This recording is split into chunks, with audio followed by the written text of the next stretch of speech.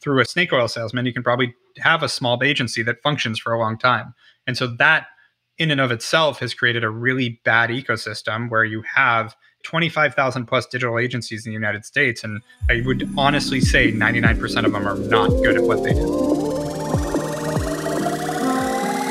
Plug into the minds of the world's cutting-edge innovators, visionaries, and thought leaders who are rewriting the rules of sales and success.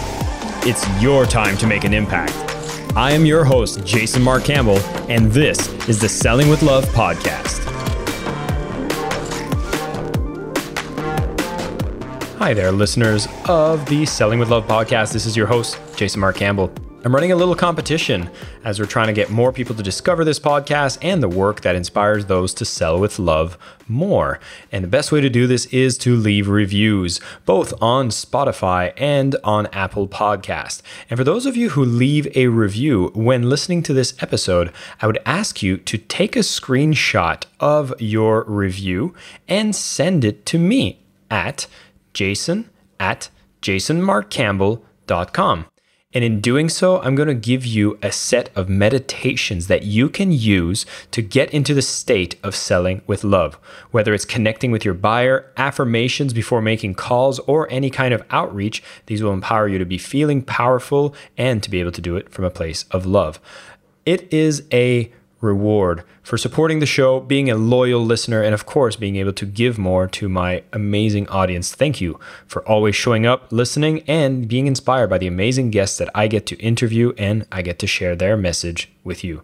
So again, just leave a review. Take a screenshot of the review. This can be done on Spotify or on Apple Podcasts and email it directly to me, jason@jasonmarkcampbell.com. Thank you. And now let's get started with our episode. Hi, everyone. Welcome back to the Selling with Love podcast. Do I have a treat for you today? I have the one and only Eric Uberman, who's the founder and CEO of Hawk Media, one of the fastest growing marketing consultancies in America right now. He is an author, a marketing expert, and an entrepreneur. His latest book, The Hawk Method, The 3 Principles of Marketing That Made Over 3,000 Brands Soar, has just released this year, and we're going to dig into some of those concepts that allows these brands, these companies to be able to soar. But we're also going to dig into what's happening in the world for small businesses that might want to get their marketing handled by perhaps an agency, or they want to do the marketing themselves, realizing that it is a big and complicated world out there. And Eric actually has went through understanding what are the things that move the levers in the most effective way possible. The man has been recognized on Inc. Magazine's top 25 marketing influencers. He's been on Forbes 30 Under 30. I'm looking at his bio. He's worked with companies like Red Bull, Verizon, Alibaba, and of course, as his title of the book says, has worked with over 3,000 brands. He has a ton to share today, and he's with us. Super excited to have him. Eric, welcome to the show. Yeah, thanks for having me. Now, Eric, you've done a ton of stuff. You have your own podcast. You've sold over 30,000 copies of your book. You've helped over 3,000 brands. These are amazing statistics you might expect from a company that's been operating for decades. But you're relatively new in this space and you've done all this amazing stuff. What motivated you to start this and what fueled this early success? Yeah, I've always wanted to take advantage of everything life has to offer. So I've always been motivated and worked hard and built a couple e-commerce companies at a young age and sold them. And what motivated me to start this was I started advising and consulting for a lot of friends' companies and big brands, small brands. I was working with Red Bull, Verizon, HP, as well as a lot of startups, helping them with marketing after I had built and sold two of my own digital companies. And I just saw how broken the marketing space was. Basically 99% of agencies out there have no idea what they're doing. And the few that are any good quickly get sort of too big for their britches and they want to go up market and want long contracts and high minimums and high fees. And they just get really hard to work with. And so the end result is there's an inaccessibility to great marketing. And I wanted to reverse that. So built a little SWAT team, hired to basically fix what was right in front of me, and started helping companies. I basically hired 7 people, an email marketer, a Facebook marketer, a web designer, a fractional CMO, et cetera, and just went back and said, everything's a la carte month to month, but these are some of the best people at what they do, but we can be really easy to work with. And that's how we started. And apparently that little pain point was a very big pain point. And so we grew really fast. And, 8.5 years later, 300 people and continuing to grow and build. And it was all off this sort of annoyance with how the industry functioned. Let's explore that a little more. You speak about this annoyance. Let's talk about what's going on. Like, what are most people getting wrong about marketing that created a space for someone like you to come in and actually do it right? Well, the first part is, there's no barrier to entry in starting an agency. So a lot of people watch one too many Ty Lopez and Gary Vaynerchuk videos, and I love Gary, but not as much Ty. But Gary's awesome. But still, some people watch too many videos and go, "Oh, I could start an agency." They have no marketing background, no experience, no capability, but they go sell some other people that have no idea what they're doing on the fact that they can run their Facebook ads or something. And this has been a industry that's really taken off the past decade. And so a lot of people sell this snake oil like, "Oh, I can do all that for you. Yeah, we do this all the time." And they don't actually know how this affects a business and the nuance of marketing and how to do it right. And so again, with no barrier to entry, anyone can just come off the street, be a good salesperson and start an agency, and they'll probably churn through a bunch of shitty brands, through a bunch of uneducated brands that they'll probably turn shitty because they won't do a good job, and these run out of money or whatever, or get to the wiser and fire them. But frankly, if you're a decent enough salesperson, you can probably fill the pipeline enough to keep a $1 million a year agency afloat, make a couple $100,000 a year, and you're doing just fine. So it's not necessarily that these companies will go out of business, because you can just keep selling this snake oil. And through a snake oil salesman, you can probably have a small agency that functions for a long time. And so that in and of itself has created a really bad ecosystem where you have 25,000 plus digital agencies in the United States. And I would honestly say 99% of them are not good at what they do. And so when you've started doing this and you realize a lot of people giving this wrong advice, what are some of the key things you've realized these brands who might not be aware of how to do effective marketing, what are some of the first principles they should be aware of so that they can do marketing the right way? Yeah, and that's what the book was for too. Our mission is accessibility to great marketing. And so part of my thought was, if I can put all this simple, like, my favorite review I got on the book was a 1-star review that said, "I don't get it. It's basically just modern marketing 101." It's like, no, you got it. Exactly. That is what it was supposed to be. That is what it is. And the idea is just like a quick overview of like, these are the things you need to cover in marketing. And I would say over 50% of agencies don't even do that, where it's like, yeah, you have to create awareness for your brand, whether it's Facebook ads or PR or Google ads or whatever it is, word of mouth, et cetera. You have to be getting out, reaching new potential customers. So that's awareness. Then you have nurturing, and we talk about 3 principles: awareness, nurturing, trust. Nurturing is, what do you do from the time you create that awareness to the time they actually buy something? Because there is a thing called a purchase cycle that 80% of marketers seem to miss, that it's like your marketing doesn't work instantly. People think about things, people take time. 9 women can't make a baby in a month. So it just takes time. And people forget that there's tactics you should do during that time, that when you're measuring your marketing, you need to remember that time factor. It's incredible to me how many people miss this, and it's most, because it makes it a little more complicated. You have to think about it a little bit. It's not as easy as an Excel sheet. And so because of that, you end up, when times are good, those numbers don't matter, because if you're making hand over fist money, who cares if you're tracking it correctly? It's working. Now, when times get tighter, like they have the past year, that's when these things matter, so you can actually measure it properly. And that's why you're seeing many, many agencies go under and screw up, and many brands go under. Is all of a sudden, when you have to run a good business, you don't know how to measure your purchase cycle or your LTV, lifetime value of a customer, you're screwed. And so these are things that a lot of marketers miss. And then the last piece, trust. A lot of marketers miss that.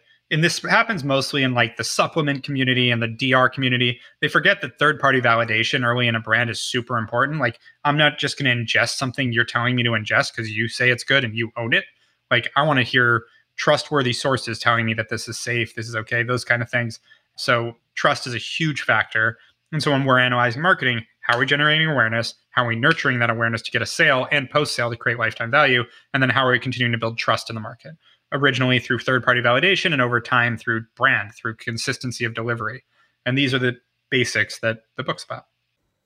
Well, these sounds like very sound principles. And I'm looking at the marketplace, and it seems almost like the reason these snake oil salespeople can take advantage of these brands and sell them something that, even though they don't even know what they're doing, can still be successful at it, is there seems to be this lack of patience for success. It seems like everyone's trying to get that result really, really fast, and someone who makes a bold promise can go in and take that money. Can you talk about the value of patience for someone who wants to successfully build their brand, do more marketing? I think it's a balance, because I think the lack of patience from a founder is also important, because like I remember, I think it was like 4 years into business, all of a sudden, it was the first time everyone started talking about next quarter. we're going to do things next quarter. And culturally, I was like, what are you talking about? Like, we need to do it next week. What do you mean next quarter? Oh yeah, we're going to handle that in Q1, blah, blah, blah. Finally, I came to my exec team. I'm like, just pretend we're out of business in Q1. Stop fucking talking about Q1. Like, we don't have that kind of time. We got to get into things now. So it started being an excuse not to execute, which was a problem. But I'll also say, you need to know your purchase cycle. Because like if your purchase cycle is 30 days and you're measuring your marketing on a weekly basis, you're just doing it wrong. I can't make someone buy a car faster, as an example. Like we've had, selling diamonds. Diamonds can take months to sell. Just because you want to measure your marketing on a weekly basis doesn't mean people are buying your diamonds faster. So you're just going to think everything's shit. Like it's that simple. Well, I like that. At least you have to have that pressure cooker. You have to have that hustle. You have to go and push. Both. Yeah. Honestly, I think you need irrational urgency with rational patience. That's the part. So like you need to be like constantly hectic and pushing. Like I just have seen in startups and even, again, we're almost 9 years in. If I don't have that urgency, I see everybody kind of wax down.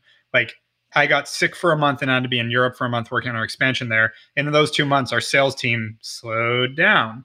And it's like, all right. So like, if I'm not there pushing and saying like, you got to fucking go, they take their foot off the gas. So like, you need to have more urgency because as a founder, you're always going to, not always, but a lot of times going to have to push that urgency. At the same time, being irrational about the patient side doesn't make any sense. Meaning like, again, if like our sales cycle for a client at Hawk is 4 to 6 weeks, give or take. So for me to like, okay, so we marketed all this stuff. Have we closed any deals this week off the event you did yesterday? What? We still have to talk to them. Like we sent them a proposal, but it's going to take us a few days to close. They have to review it with their team. Like, what are you talking about? Like when you have those kind of steps in a bigger purchase, you can understand that. Same thing applies to a consumer purchase. People don't just click a Facebook ad and buy things regularly. In fact, that's gotten less common for both a recession and all the inflation problems we're dealing with, as well as people have been burned by all these Chinese drop shippers that send crap. So people are thinking about their purchases that are used to online buying. I was going to ask about when you're actually going out there and scaling your business, you talk about identifying this purchase cycle. It seems to be a word you're using a lot, and it's something that seems to be very much required for people to be aware of. If this is one of the first time you're thinking about this and you've never actually measured it before, what are some of the steps you should be looking at to get that metric, and how important is it?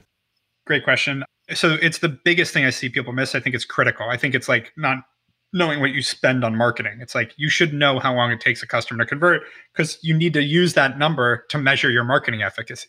If you're not incorporating that purchase cycle, how are you measuring your marketing efficacy? You're just looking at how much did I spend today and how much did I make today? Well, that's not accurate. Even if I look at how much did I spend this year and how much did I make this year, well, if I have a 3-month purchase cycle, that number is 25% wrong.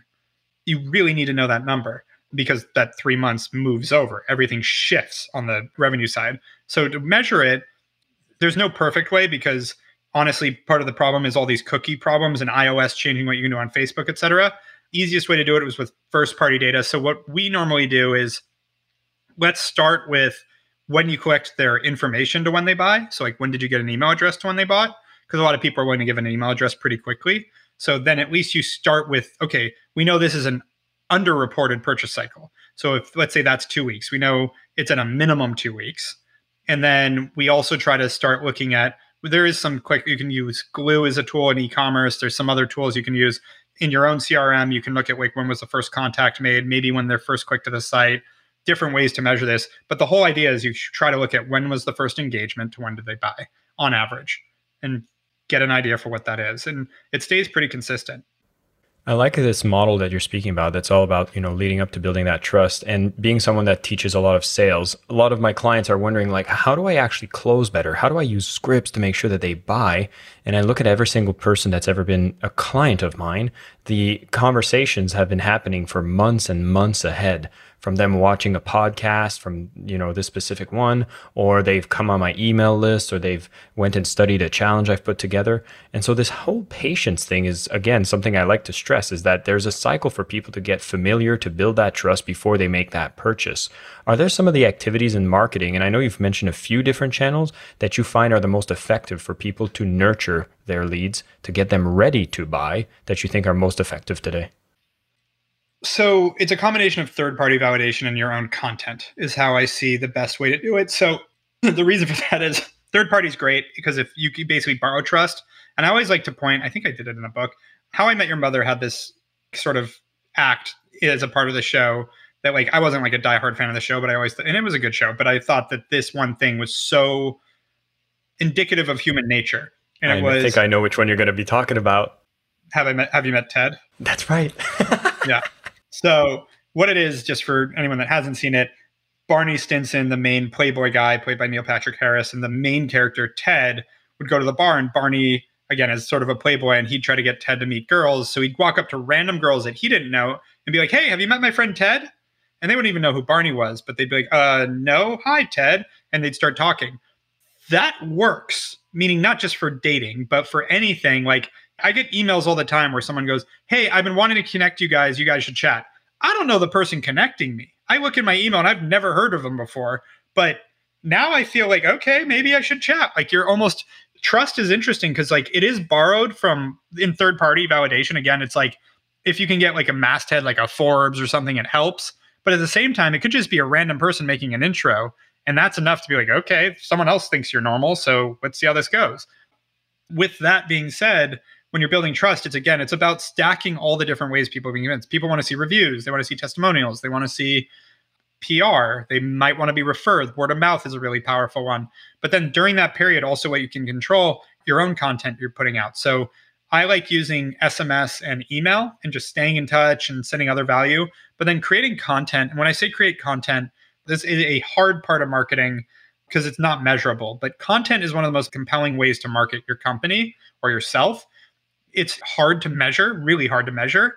But if you can create content that fulfills your value proposition, it allows people to engage with you around the value proposition, but above and beyond a purchase decision. What I mean by that is, let's say you're selling running shoes. If you're putting out the top 10 places to go running in your neighborhood, the top ways to improve your speed, let's be real, people are buying running shoes not just to go running, but to be healthy. So the top 10 diet tips to get your running body in shape, and you're putting out all these things that are around running, and I'm thinking about buying your running shoes, you keep sending me value. Over time, not only am I going to engage with you above and beyond a purchase decision, so I will probably have a higher chance of buying, you're also showing me what you're about as a brand, which helps build my trust, assuming it's good. And people are way more likely to share content than they are a product. So people will probably share that content and you'll get more word of mouth. So it's really, really powerful, but you have to make sure you do it right. And again, it's really hard to measure the direct response, which people have become addicted to the past 10 years, is frankly looking at wrong numbers about how their ads are performing. Yeah, this whole content space, it's interesting because while I was at Mindvalley, we would look at, what is a cycle for purchase cycle? It was around 30 days. And it was for someone that comes in, wants to watch like a training online. And then we'd look at things like the podcast. We'd look at things as the blog. And it didn't have a direct correlation or measurable result to leading people from, opting in to making the sale. But we noticed that as we continuously did it, the email list seems to open a little more. There seems to be more engagement. Things seems to be growing. People seem to be sharing. It's almost like you have to trust it. But then the question is like, how much attention should you put on that versus the activities that are more direct response and very sales driven? And I think exactly, it's a balance. And I think that is the thing that is lost in marketing that I think is what you asked, what makes a good marketer, the nuance. Like it's not all measurable. It really isn't. There is an art and a science. And I think a lot of the science can help inform, but you also have to understand the nuance of the science. When you're looking at these metrics, Facebook right now only reports on a 7-day window. Everybody uneducated, which is, again, the majority, think Facebook is performing worse. I'm like, yeah. So iOS changes their tracking for Facebook ads, and you think that changed consumer behavior on Facebook? No, that's not what happened. Is targeting a little worse? So it did affect the returns? Yeah, it affected it a little bit. But for most people, it didn't affect the returns at all. Most people. It just affected your ability to track those returns. And yet people are shutting down their Facebook ads left and right because they don't understand that nuance. Yeah, I think that's the art, because there's the science of marketing. There's an art to marketing too. And I think that's what you're highlighting here, which I really appreciate. It seems to me like the type of companies, like, would I be accurate to state that most of the companies that you typically would work with are making at least $500,000 a year or more? Yeah, I'd say that's probably fair. Up to billions, but yeah, it probably starts around there. I mean, we have pre-revenue startups, but yeah. Well, those would be, with venture back, right? So they have money that they're ready to spend. the easiest way to put it, our fees start at about $2,000 a month and the budgets start around $10,000 a month. That's kind of the starting point. So then, I kind of want to just throw one question in there to just help anybody who might be listening to this and being like, oh my God, this all sounds amazing, but I'm just getting started and I'm not too sure if this applies to me. Would there be anything you could throw as great information or great guidance for someone who's getting started in marketing? So it all applies to every company. Like you need to be teeing this up and building it from the beginning. Don't hire anyone till you can spend $10,000 a month on marketing because you're not going to get a lever on their time. So my belief, and it could totally be debated, is as a founder, you better be able to generate enough to spend $10,000 a month on marketing or sales before you start hiring marketing or sales. Like you have to be able to be the breadwinner as the founder. That's part of it. I was 85% of our sales when we were doing 7.5 million a year. So like, and that was me just going out and about selling different business. But like my point is you need to get ingrained enough in your own business to be able to generate 500 grand in revenue or 200 grand in revenue, something to know that like you've got something before you just, think someone else is going to be your savior. Well, this is a big wake-up call for a lot of the listeners who might have sales and marketing reluctance, is understanding that this is the key skill. This is the first pillar. This is what gets you to that $1 million. And by the way, doing it gets you over the reluctance. Part of it, you know this, but like just go do it. The reason I got good at sales were two things. I wanted to learn. So in college, I worked for Cutco. I went door to door selling knives because I was like, I want to learn sales. That was awesome, by the way. That program I recommend for any college student to go do. And then after that, I went into commercial real estate a week before Lehman Brothers collapsed in 2008. And I cold called up to 200 people a day trying to get them to let me sell their building. And you just hear, fuck you, go fuck yourself, blah, blah, blah, blah, blah, over and over and over again. And you get to the point that you realize, like, you hear the same few objections, you get used to it, you get a little bit of tough skin around it, and you stop taking it personally. And then it's kind of fun. And like finding a way to turn your kind of psychology around it and like have fun with it. I think one of my closest friends was the guy I met on that call floor in 2008. And he's still he's very successful now. And he tries to find new projects that allows him to go cold call a bunch of people because he got almost addicted to that. Like, let's just pick up the phone and dial for dollars. Let's go. And once you get to that level of ability to sell, then whatever you're doing. And again, I think people also have a used car salesman view of how sales works. I don't sell anyone. I tell them what I do and why it's valuable. I explain to them why I think they would want it. And then I let them make their own decision. That's it. I'm not here like, so what do you think? What do you think? What do you think? I'm just like, yeah, so here's what we do. Here's how our business works. Here's what I think about your business. I'm going to dive in and look at how we can help you. Here's how we can help you. Here's how much it costs. You said these were your budgets, so I think this fits. Seems like we can probably assist you. What do you want to do? Okay, let's get started. Like, if you take your own pressure, like you don't try to be pushy, nobody wants to be pushed into a sale. So you shouldn't be doing that anyways. I love that there's so many of the guests I brought on this show that have at least overcome this sales reluctance and have this history with Cutco. So my family has a bunch of those knives. They still have people coming to sharpen them regularly. They're amazing tools. And similarly, I worked in real estate doing telephone calls to book appointments for realtors. That was the biggest thing that helped me get over the fear, the reluctance. And I think a lot of us just need to kind of, pull up our pants, tie up our shoes, and just go and make those encounters with humans. Okay, the resistance is there, the reluctance is there, but we kind of have to overcome it by doing it. I was going to say, I had it. It's not like I didn't have it. After the Cutco, I then helped start a storm drain filtering company where we were trying to convince property owners all over California. California had passed a law that people had to legally filter their storm drain, or it could be a 75 grand per drain fine. And a drain on a normal parking lot in California is every 12 feet. So a lot of storm drains. We were there to service them. The problem is they weren't enforcing this law. So we got called con artists. I got chased out of buildings. But once you do it a little bit and you realize I'm still alive, this really didn't matter. That's part of it. It's the same thing with a lot of things in life. You just have to get over that inhibition, realize you came out the other side a few times, and then you go, this isn't a big deal. And then we get to focus on our impact again. Eric, there's one question I love to ask every guest that comes on the show. And as you know, you're on the Selling with Love podcast. So I wanted to ask you, what would selling with love mean to you? I think you've got to, when you're selling, you've got to love what you do or be passionate about what you're selling. That to me, and also care about the benefit to the other person. I think that's the two things. I think my services, I think our company does an incredible job, and I see objective things other than my biases. We have enough objective case studies, et cetera, to show we've been really good at what we do. On top of that, when I sell to companies, I've told many companies, you don't need our help or you're not ready for us. And our salespeople do too, because when we sell to them, we want to make sure we're actually able to help them. There's a passion for what we do. And like the real driver for what I do is I want to help entrepreneurs. I want to help people that are building these companies. And so again, selling with love, I think you have to love what you're selling. And I think you also have to care for the people you're selling it to. And if you love what you're selling, then it's not a sell. Like, again, then it's just, I love this. And I forgot where the line came from, but like it's a sale is a transfer of enthusiasm from one person to another. It's not my own quote, but I agree. If you're enthusiastic about what you're doing and you love what you're doing, then you just get to explain that to someone and that you can make a sale. Eric, thank you so much for coming on the show and sharing all these insights. This has been amazing. I'm hoping for everybody listening, you're realizing that there's a lot of key things that you need to pay attention to in marketing, and realize there's so many people out there either running agencies or telling you what to do in marketing, but actually have no clue about what they're doing. And when you start seeing that there are companies out there that are doing the right things, showing you how to nurture, how to build that trust, this is exactly where you want to focus some of your attention. We know that if you're out there and you're measuring how much time does it take for somebody to actually purchase from the first point of contact, and you know what is the time before they make that sale on average, it becomes one of the most important metrics you can track, so that you can go out there and realize, well, if I spend $1 today, it might not come back until X number of days. So I need to make sure that I'm measuring in a way that it makes sense.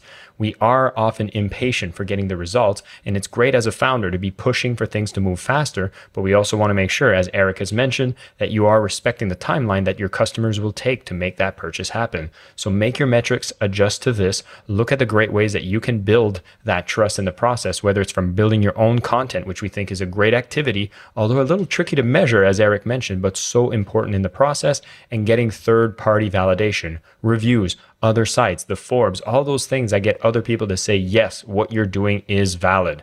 And if you're just getting started, remember, focusing on the sales, focusing on the marketing is going to be some of the things you need to learn as the founder. You can't outsource your own enthusiasm and the impact you want to make for people, so you need to get started there and not even think about hiring people in marketing that are doing it in an agency format or outsourced format until you're ready to spend $10,000 a month.